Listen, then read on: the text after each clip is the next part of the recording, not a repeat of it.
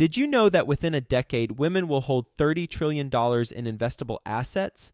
Yet somehow only 19% of women reported feeling confident in selecting investments that align with their long-term goals. Our friends at Invest Her are out to change that. Invest Her Con is the #1 premier conference for women in real estate, and it's happening June 2nd through the 4th in Austin, Texas. Invest Her Con is not just another real estate conference. It's a transformational experience focused on real estate investing, business strategies, and self-care tactics, all designed to help women take control of their financial futures. Gain the knowledge and skills you need to grow your portfolio and build a sustainable business, all while connecting with over 500 women who are playing at the same level. To learn more and to get your tickets, visit investhercon.com today and use the code 100BESTEVER to get $100 off your ticket. That's InvestHer, H-E-R, con.com, promo code 100BESTEVER to get $100 off your ticket. Quick disclaimer, the views and opinions expressed in this podcast are provided for informational purposes only and should not be construed as an offer to buy or sell any securities or to make or consider any investment or course of action. For more information, go to bestevershow.com. If you don't keep an eye on your books, you aren't educated yourself, at least to the point where you can catch bull. If you can't sniff it out, then you're not going to catch it. And you need to be watching your own bag, no matter how much you trust the other guy. Welcome to the Best Ever Show, the world's longest running daily commercial real estate podcast. Our hosts interview commercial real estate experts every day to get you the best advice ever with none of the fluffy stuff. Hello, Best Ever listeners. Welcome to the Best Real Estate Investing Advice Ever show. I'm Ash Patel, and I'm with today's guest, Tim Donofrio. Tim is joining us from Crown Point, Indiana. He is the owner of Allocated Assets. He specializes in commercial real estate investments and commercial property management. Tim's portfolio consists of a minority stake across multiple properties. Tim, thank you for joining us, and how are you today? I am fantastic, sir. How are you? Very well. And Best Ever listeners, fair disclosure, I met Tim because there was a property that we purchased in Merrillville, Indiana, and Tim is a phenomenal property manager. I wanted to get his story on here and share some of the lessons that he learned with all of you. So, Tim, before we get started, can you give the Best Ever listeners a little bit more about your background and what you're focused on now? Background is not related to real estate. I was a touring musician, hence all the tattoos and long hair and beard, and I just never grew out of that. But I went from that, I started a family and decided I need to do something where I'm staying home. So I got into real estate because I like to work for myself. And I started in the residential game, quickly realized that there's a little bit more person-to-person interaction that doesn't suit me as well as maybe Excel spreadsheets and short emails that just get to the point. So commercial jumped out to me as an opportunity for me to get into that and haven't looked back since. So you're saying it's hard to go from rock star to residential real estate, huh? Yes, Nice. It really Okay. is. Let's talk about that leap to commercial. What was it about commercial, and what was your first dip in the toes in commercial? Well, I was on a residential team with a young guy, younger than me, and he was very successful. He was a mutual friend for my partner that I work with now. He came in and started hanging out outside of the office, hanging out on weekends, having a couple drinks and just talking about business and life and stuff. His name's Chris. He just started explaining to me the differences between commercial and real estate and how they're basically not even the same thing at all.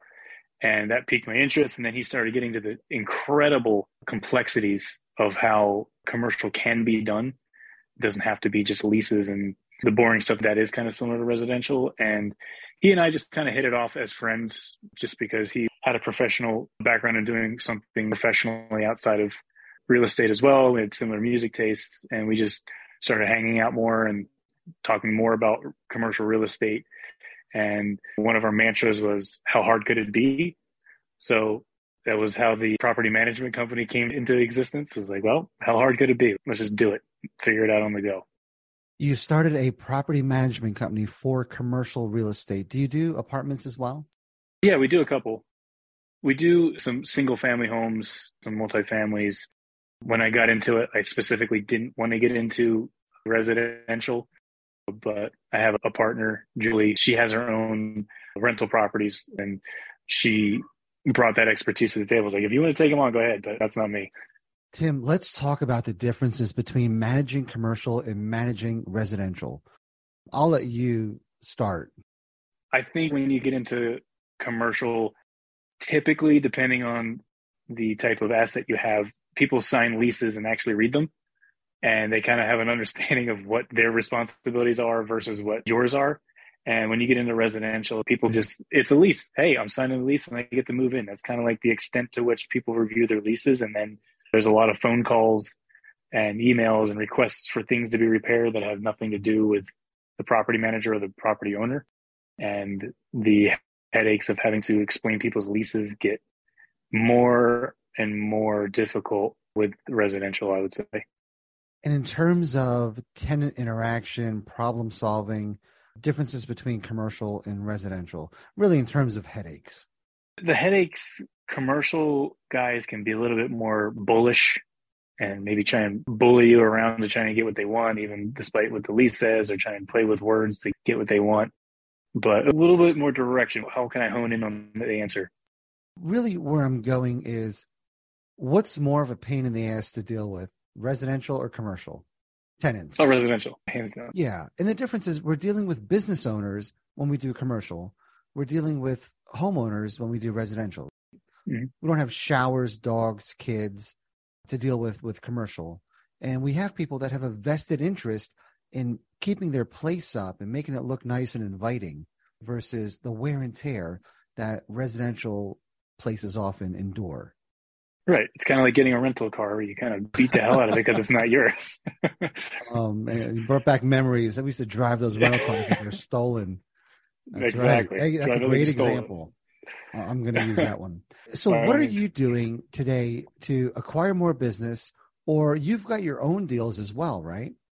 Yeah. So first time we met in person, I gave you our little how we do business thing, because I think you asked me for a business card, and I said, my partner Chris and I, we don't do business cards. And you kind of looked at me like, you don't do what now? Yeah, we do quality over quantity. So we don't do as many deals as possible in a year. We just do as the highest quality returns for our clients as possible. And usually with that, the type of clients that we mainly deal in medical spaces, and our clients are typically doctors or in that field where they want to stick with what they know. It's a pretty tight-knit community, as you probably know. And when one person hears, oh, so-and-so made me X amount of dollars on this investment, trying to outdo each other in a conversation or something like that, it's like, oh, well, let me talk to him. I want to make that X amount of percentage on my money. So we do that pretty localized, but word spreads quickly and we have more work than we can handle. So it's really kind of just focus on doing the best we can with fewer clients more than just turning them through the meat grinder. Tim, when somebody comes up to you wanting to get commercial real estate exposure, do you also help find the deal, or do you just manage what they have? Oh, I'll absolutely help find the deal. That's something I've gotten better at. It's kind of a bit of a skill, looking at your cap rates and reading leases and all that kind of stuff and vetting the deal before you even waste somebody's time with putting it on their plate so they can just tell you that they don't like it for certain reasons. So absolutely that we'll search, we'll manage, one-stop shop. A lot of times we're going to underwrite the deal too before the bank even sees it, just so that the process is streamlined and we can focus on the important stuff. Interesting. And I did not know that. Okay. So somebody can come to you and they just want commercial real estate exposure. They'll tell you whether it's retail, industrial, or medical or office, let's say, and you will essentially scour the market and wait till that deal comes up. And then do you get an equity share of those deals typically? Completely based on the circumstance. It depends on if the client wants to give up equity or if they just want to pay me to go away. It just completely depends on the deal. But we do operate in that field. One of our things that Chris and I do very well, and specifically Chris, is get extremely creative, especially on the financing side, whether that's us getting paid or them getting paid or everybody getting paid. So that's one of the things that helps us stand out from other people that might just do turn and burn. Yeah, and I think you hit the nail on the head with commercial real estate. And when Tim and I speak about commercial real estate, correct me if I'm wrong, but we mean non-residential commercial, right? We don't mean Correct. 5 units or more. The way to win commercial real estate is just by getting creative with acquiring tenants, drafting the leases, putting deals together, getting investors on board. The more creative you could be to find solutions, the more successful that you'll be. Tim, 100%. property management companies get a horrible rap. I can't tell you how many forums that I'm on where people are there any good PM companies in this market or this market? And the responses are typically no, they all suck. Why is that? What's the deal with your industry and why so many bad property managers are out there? If I had to take a guess, I think it's because you get the combination of broker and property manager in the same space. And it's easy money when you are just collecting checks every month. What would make a good property manager is A, they pick up the phone or they answer emails or they're timely responses to something that needs to be repaired, because that's usually what interaction with a tenant's going to be.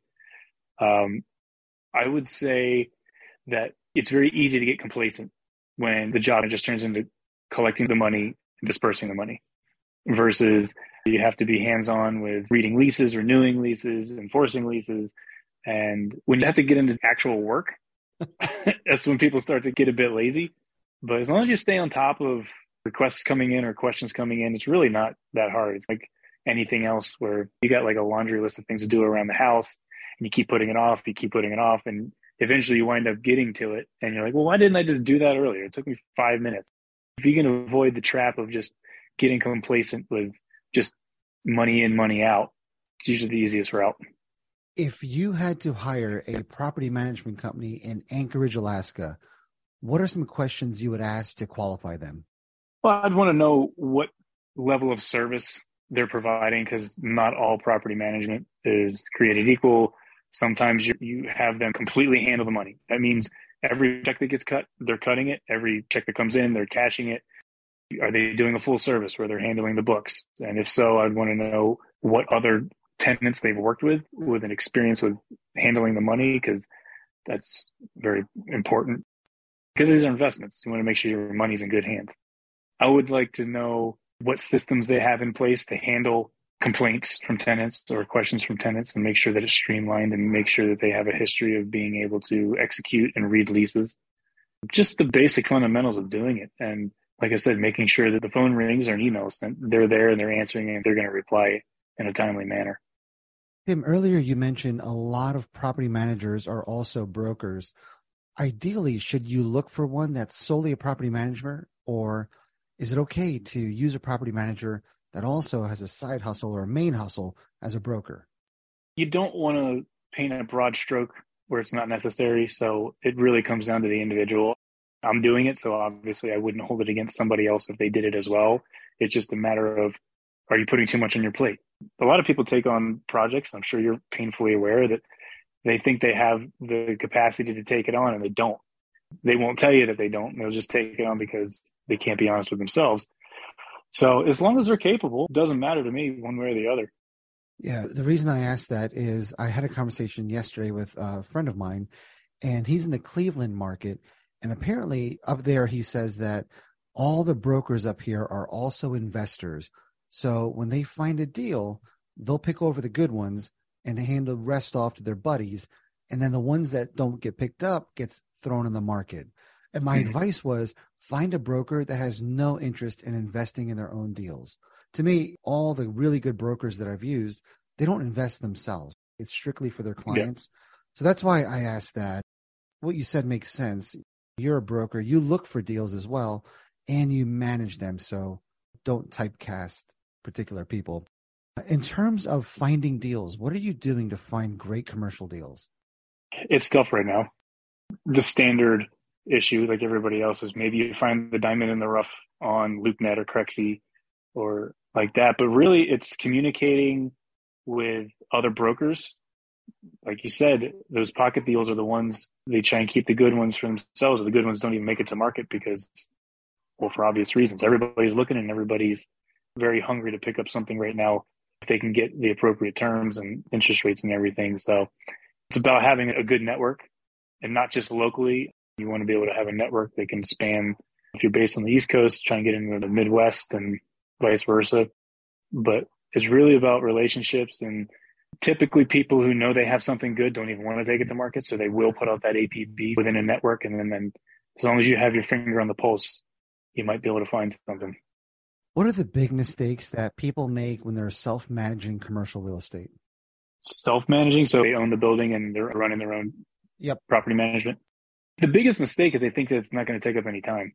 Like, oh, it's easy money. I'm just going to save 15, 20 grand a year and I'll just pocket it and I'm just going to collect the checks. It's really just the underestimating the work involved that comes with it and the interactions and relationships that get developed with the tenants. Because you want to have a good relationship with the tenants because you want them to come to you if they have questions or issues as fast as possible, because sometimes if you let those fester, they turn into something bigger, then it becomes something that wasn't your problem, now becomes your problem. There's a lot of time investment in fielding the questions, fielding the complaints, doing the bookkeeping, the back end stuff. Don't underestimate the time involved, especially if you've never done it before. There's a learning curve to it, and you can certainly lose a lot of time trying to just get caught up to that. Tim, when somebody brings a property or a portfolio to you, do you qualify the client? And if so, what questions do you ask? We will qualify them. The biggest thing is I'm going to ask, depending, like you said, if it's a property versus a portfolio. If they have a portfolio, obviously they have a history with other buildings. But I just want to get a background of what their knowledge is already, of what their expectations of my position are going to be. And once I have an understanding of what their expectations are of me, then I can explain to them what I do on a typical basis and what they can expect of me. It's less qualifying them and qualifying myself to them. Because if they have the building, then it needs to be managed. And as long as they don't expect me to come wipe their butt for them at their house, we're all just doing business here. Yeah. So any property management company that just says, yeah, we'll manage it without asking questions, I would be fearful of. Right. You want to make sure you set expectations and that the client doesn't have crazy high expectations of what you should be doing and you don't typically do. Right. I'll give them options too. It's kind of like a service package options. Like we can do full service where we handle all the funds. We can just handle bringing the money in. You can handle the money out. We can be putting new tenants in. You have your own broker you want to do. It's kind of just like a la carte situation where we tell them what we will provide. And it kind of eliminates too many questions needing to be asked on my end outside of just what expectations they have for me. But like I said, I'm kind of giving them the expectations for me. Can we walk through that fee structure? So what do your services start at? On a full service, we'll do 5% of gross on a building. If we're doing something where I'll collect the money and deposit into your account, but I'm not writing any checks for you, but I'm still doing full service as far as tending the grounds and managing leases, that's going to be about 4%. There's going to be some variation of that. We're probably not going to go too far beneath 4%, depending on what they're grossing per month. And Tim, to clarify, when you say full percent, it's I can basically buy a property, hand it off to you, and just get, let's say, monthly reports. I don't have to worry about financials, writing checks, getting tenants to fill vacancies, interacting with tenants, fielding any calls at all. Is that correct? 5% basically means you don't exist to anyone outside of me. No one's going to know you're the building owner. No one's going to be contacting you about their problems. You're not going to hear about any problems unless maybe it's an insurance claim you have to make. For example, another building I manage, there was a tornado in the area and blew over all of the AC rooftop units. And only 2 of them miraculously were damaged to the point where they couldn't be repaired. But the owner didn't even need to know about it until it was like, hey, this is an insurance claim, go take care of it. Because the whole point of having a property manager, in my opinion, is what am I paying you for if I have to deal with all these headaches? I'm paying you to pay for the headaches. So I try to make sure that the property owner has little to no hands-on requirements unless they want to. That's part of that conversation is what do you want to know? What don't you want to know? You just want to see your bank account going up every month, or do you want to know there's a repair that needed to be done that you weren't aware of? Or if Karen's complaining about her neighbors. Yes, exactly. Is 5% for multifamily as well? And is that typical? It depends on how many units we're talking about. Again, I never really dove into the multifamily too much. That's kind of why I brought my partner Julie in to do that, because she had experience and she wanted to do it. So I let her dictate based off of if it's a single family home, Again, if it's a multi-unit, single-family home, because you can get maybe 3 or 4 units out of a larger home, or if it's an apartment complex, it's completely negotiable based on the requirements on our end. And it's a ratio between what are our requirements, what are the owner's requirements. So I like to be fluid with that stuff. Yeah, that makes sense because I don't want to manage anybody's single-family houses for 5%. No. Yeah, that's going to change drastically. Tim, do you remotely manage properties as well, ones that are far from where you're located? I have not done that. Not yet, no. It's been something that's come on my radar. I want to be prepared for it if that opportunity presents itself, but not yet. What do you think the biggest challenge would be? It's so easy to be out of the loop even when you're down the street from the property. So if you are a plane ride away versus a car ride away, you need to have boots on the ground. For example, someone's saying this common area item, let's just say there's a common area bathroom, and someone's saying there's something wrong with the bathroom, there's something wrong with the toilet. Okay, I either have to have boots on the ground there, or I have to go check and look at it myself to make sure they know what they're talking about, because most of the time it's going to go, what do they know? They don't know anything. They're just saying that it's broken. They pretend like they know what they're talking about. So not being boots in the ground to see things for yourself and then having to waste time, money, or resources to get somebody out there to look at something they didn't need to be looked at. We'll get back to the show. But first, some sponsors I'm confident you'll find value in learning more about. Are you looking to raise money from private investors to buy commercial real estate? SyndicationAttorneys.com is here to guide you every step of the way. At SyndicationAttorneys.com, they do more so you can do more. They create real estate syndication and fund offering documents, but they also educate you on the ins and outs of raising private money, ensure your offerings comply with securities laws, and help you structure fair deals with investors so everybody wins. With reasonable lump sum fees and over $2.75 billion in securities offerings created, SyndicationAttorneys.com has the expertise you need. But that's not all. SyndicationAttorneys.com also offers weekly attorney-led masterminds, networking, and strategy sessions through their pre-syndication consulting agreements. To learn more, visit SyndicationAttorneys.com today to get started. This offer is not available to Florida residents. Advice that I would offer is on your current properties, maybe start keeping a log of any time you or Julie has to go on site. And if at all possible, avoid it. I went through this during COVID. We kind of moved to a summer home that's an hour away from here. And I didn't want to go to any of my properties when people called. So I put systems in place. I use my super user tenants that I call them. You have that one badass tenant that is your eyes and ears and will let you know when the weeds have to be sprayed or the snow removal people didn't show up yet or didn't do a good job. So I started doing that really out of laziness and necessity because I didn't want to have to drive an hour, hour and a half to a property. So I wonder if keeping that log and questioning yourself each time you have to go on site, do I really have to go or can I get a local handyman? And look, I've done that too. Matter of fact, I had a 3-story downspout pipe. Tenant called, and this place is only 10 minutes from my house. 3-story office building. Tenant called, downspout pipe was laying on the driveway. So I'm like, okay, old me would have gotten the ladder out and gone up there and spent half a day or 2 days even trying to fix that, watching YouTube videos. But this time I got on to my local real estate Facebook group forum and I said, does anybody have somebody that could fix this downspout? Actually had a tenant send me a picture of it. And right away, 2 people from my network call my guy. He's awesome.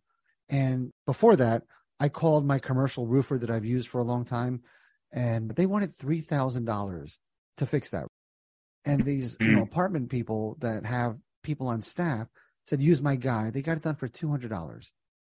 Right. Yeah. So I would challenge you. I know you can do it remotely managing properties, but just start by pretending your local properties are remote. Yeah. Just see where that goes. So, Tim, I want to educate our best ever listeners a little bit. Let's talk about some of the language or the customary things to managing commercial tenants. So one, everyone thinks of triple net when they think commercial real estate or retail. Everybody wants that mailbox money. Now, triple net isn't what it's all cracked up to be. Unless it's a McDonald's that's true triple net, Can you Yep. share with us what is involved with managing a triple net property? Well, a triple net property is essentially easier than gross, depending on how much you care about your building. Should you want me to explain just for the listeners maybe who don't know, or do you think they all pretty much know what triple No, net and gross are? let's dive into it. Let's start from the top. Yeah, triple net is basically full service where they're going to be paying the triple net fee for common area maintenance, assuming that there is common area, but it usually does just cover your snow removal, lawn care, but they also are paying for your taxes and insurance. That's through triple net's CAM insurance and property taxes. And they pay extra on top of their already existing rent based on the square footage and what the expenses are.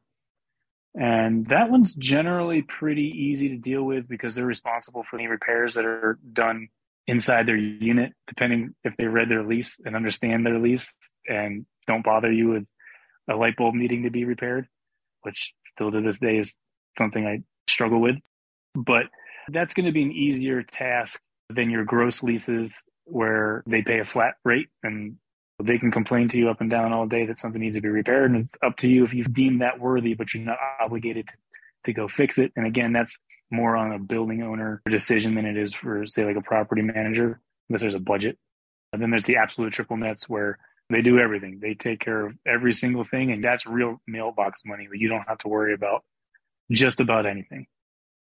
And that's essentially you getting 5%, and I never have to hear from you. Yeah, pretty much.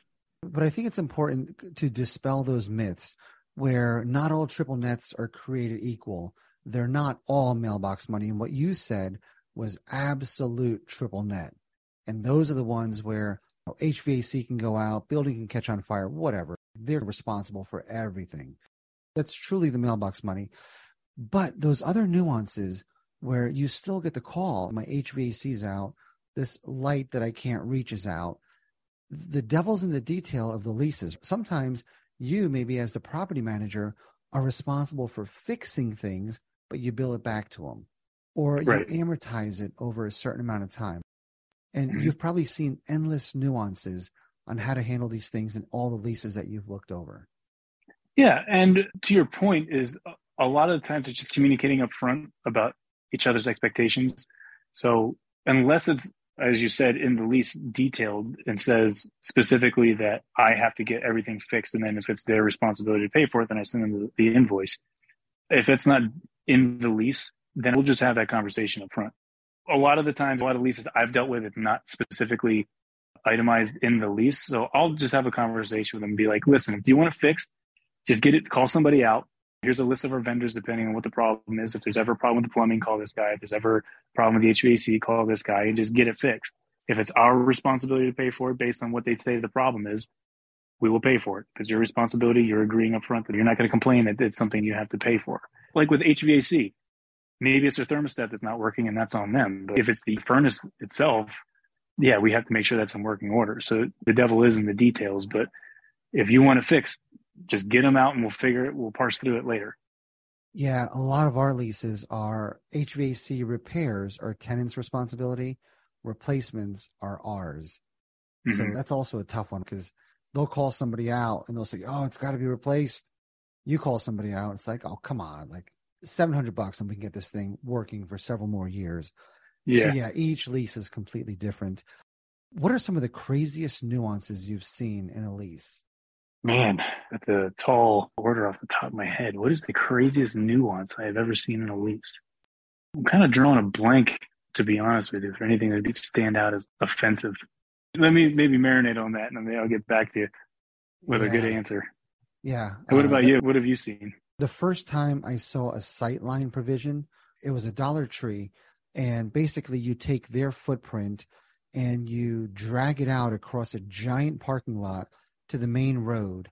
Nothing could impede that sight line, the view from the road to the actual Dollar Tree. And that was a challenge because it cut through the center of this huge parking lot that would have been ideal to have a Starbucks or a Chipotle. And that was one little paragraph in a 60-page lease. And actually, we didn't catch that until we had a coffee company wanting part of the parking lot. So it was our title company who read through all the leases and the attorneys that read through all the leases And they said, hey guys, just so you know, you have a sightline provision here. So if you sell it to this person, make sure they're off to the side. And we were like, oh my God, I don't know why we didn't catch that, but now we look for that. Yeah. They've also had competition clauses where they can't have any other discount store. Well, wait a minute. Like, what's a discount store? Half the retailers out there now. It could be Walmart. Discount. Yeah, they're discount retailers. I don't know, man. Crazy things like that.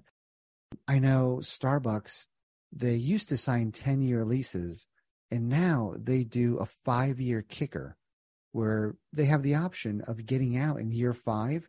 And it's only the savvy landlords or property managers that are like, okay, guys, we know this trick. Here's the deal. We'll give you the 5-year out, but it's going to cost you 2 years of rent or 1 year of rent. You're paying $100,000 to get out of this lease. That's why I love commercial, because there's no playbook written on this stuff. Apartments, single families, mobile home parks, there's boot camps, there's masterminds, there's entire books and courses written on that asset class. With commercial, every deal is so different. Have you spent any time doing transactional residential real estate at all? I've gotten my ass kicked every time I've done residential for the most part. I've bought apartments, mixed use. And the problem is I fall for every sob story. If somebody can't pay their rent, first, it's probably several weeks before they even hear from me. And then it's like, oh, okay, I'm working on this. I'll have it to you next week. Awesome. Thank you. Hope you're well. Anything I could do for you? And then a couple more weeks go by. It's another sob story. I'm like, all right, cool, man. Just let me know when you got it. And next thing you know, we're 6 months behind and I just got screwed. Yeah.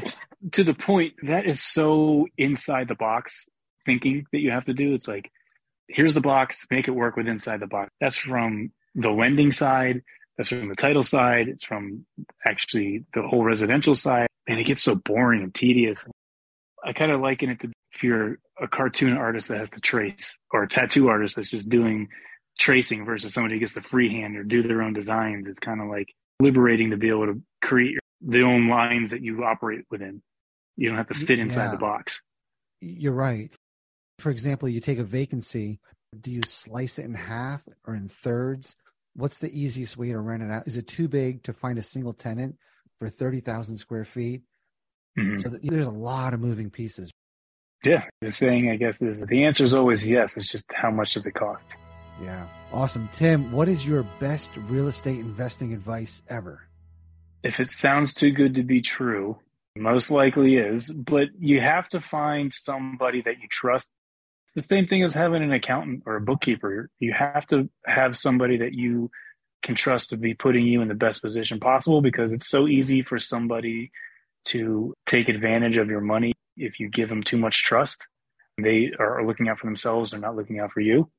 So it's very much like, say, if you won the lottery and someone says, I can take care of your money for you. And if you don't keep an eye on your books, you aren't educated yourself, at least to the point where you can catch bull. If you can't sniff it out, then you're not going to catch it. And you need to be watching your own bag, no matter how much you trust the other guy. So I would say get educated yourself as much as you can without being the guy that is capable of taking down the deal yourself. Yeah, great advice. Tim, are you ready for the best ever lightning round? Let's go. I'm ready. All right, Tim, what's the best ever book you recently read? I'm going to do 12 Rules for Life by Jordan Peterson. What was your big takeaway from that book? Oh, man. Just clean your room. Stand up with your chest out. Taking absolute responsibility for everything that you do and educating yourself in all aspects of life. It comes down to that personal responsibility thing. If you're going to do something, make sure you are educated enough that you can do it without being taken advantage of. Help me understand something. As an effective and successful property manager, you have to be meticulous, attention to detail. Are you a type A personality? I like to think so. And I'd say 9 out of 10 items, I'm going to say yes to that. I would say there's probably an exception or two where you might catch me having a trait that is not of type A. But yeah, I think so. Plus I have OCD. Not like diagnosed OCD, just... I love it. Okay, so if you walk into your property manager's office and it looks like my desk, run. Right? Is your desk bad? Oh God, it's embarrassing. Yeah, it's a blessing and a curse. Yeah, it is. Okay, so that makes sense. OCD, attention to detail, is a must for you and your business. Yeah, one of the biggest things is reading leases and understanding leases. So that needs more attention to detail than your leases or purchase agreements. Yeah, and I can't tell you how many times we've skimmed over leases and got caught on something. Maybe a personal guarantee was taken out during one of the back and forth revisions, and it's cost six-figure mistake. All right, good to know. So, Tim, what's the best ever way you like to give back? The partner we brought in, Julie, she's trying to get into the commercial game. She kind of got the same background as me. She started off in residential and figured out it's not for her. So get lots of calls about leases that she's reading over, questions about the leases, and decorum is done between brokers and stuff. So I do mentor her pretty heavily, but right now it's just one. Yeah. I don't want to take on more than I need to. And there is a huge difference between brokers in the residential world and the commercial world. I had a conversation a while back, and this young lady was like, wait a minute. You're telling me your commercial brokers don't walk through the inspection with you? They don't walk you through the financing and underwriting? I'm like, no, they introduce a deal and stay out of her way. Yeah. We don't even want to interact with them. Thanks for the Absolutely. deal. I'll take it from here. It's not personal. We're talking about investments here. I'm presenting you an opportunity, and I'm going to help you along the way, but this is an opportunity. It's not your forever home. It's not super personal like that. Yeah, no emotions. I don't care what color the kitchen is, if there is one. We're not first-time buyers where it's the biggest decision of our life. This is what we do for a living. So, yeah, you're right. A lot of nuances. And, Tim, how can the best ever listeners reach out to you? If they want to find me on Instagram, I don't really do too much Facebook anymore just because I just get burned out on that. I have listings on Marketplace. I'll get on and read my messages from Marketplaces inquiring about spaces available, but Instagram, it's Tim Donofrio, TimDonofrio, and I'm always on there. And right now, the market that you manage properties in is Indiana. Yes. Anywhere else? Not currently. Looking to expand south down into the Indy area. That hasn't come to fruition yet, but I'm working on it. Yeah, and overall, the Midwest, give me your thoughts on how overlooked the Midwest is by investors. Honestly, that's primarily where we're looking for investment opportunities is the Midwest. I don't want to get political, but the West Coast is inhospitable, I feel, to investments, primarily California, Oregon, or whatever. And then the East Coast, same thing with like New York, Philly, Boston. It's not impossible, but I do feel as though there's more competition, less returns, at least a higher barrier of entry. Whereas Midwest is a lower barrier of entry and you're still getting, depending on the deal, depending on cap rate, all that, your returns are still great. I think it's a great spot for people to get their feet wet before they get into like big leagues of major cities. Yeah, that's a great point. Deals are accessible, tons of deals under $500,000, and the returns are steady. Right? Our cash flow is always good. We don't have the boom and bust cycles that some of the places like Austin, Miami, Phoenix area has. It's always been pretty steady. Good job growth. Yep. So very overlooked. Best ever listeners, reach out to Tim. He'll find you a deal and he'll manage it for you. Tim, again, thanks for sharing all these nuances with commercial real estate. Osh, appreciate it. Thank you for having me. Awesome. Best ever listeners, thank you for joining us. If you enjoyed this episode, please leave us a 5-star review. Share this podcast with someone you think can benefit from it. Also, follow, subscribe, and have a best ever day. Hi, best ever listeners. Joe Fairless here again. And one last thing before you go, would you like to receive a short weekly email with proven tips from experienced investors, free tools and resources, and a roundup of the week's most relevant news and best ever content? Well, if so, join the community of nearly 15,000 commercial real estate passive and active investors who receive the best ever newsletter. Just go to bestevercre.com/access. And you'll get the very next one. I hope you enjoyed this episode. And as always, thank you for listening and have a best ever day.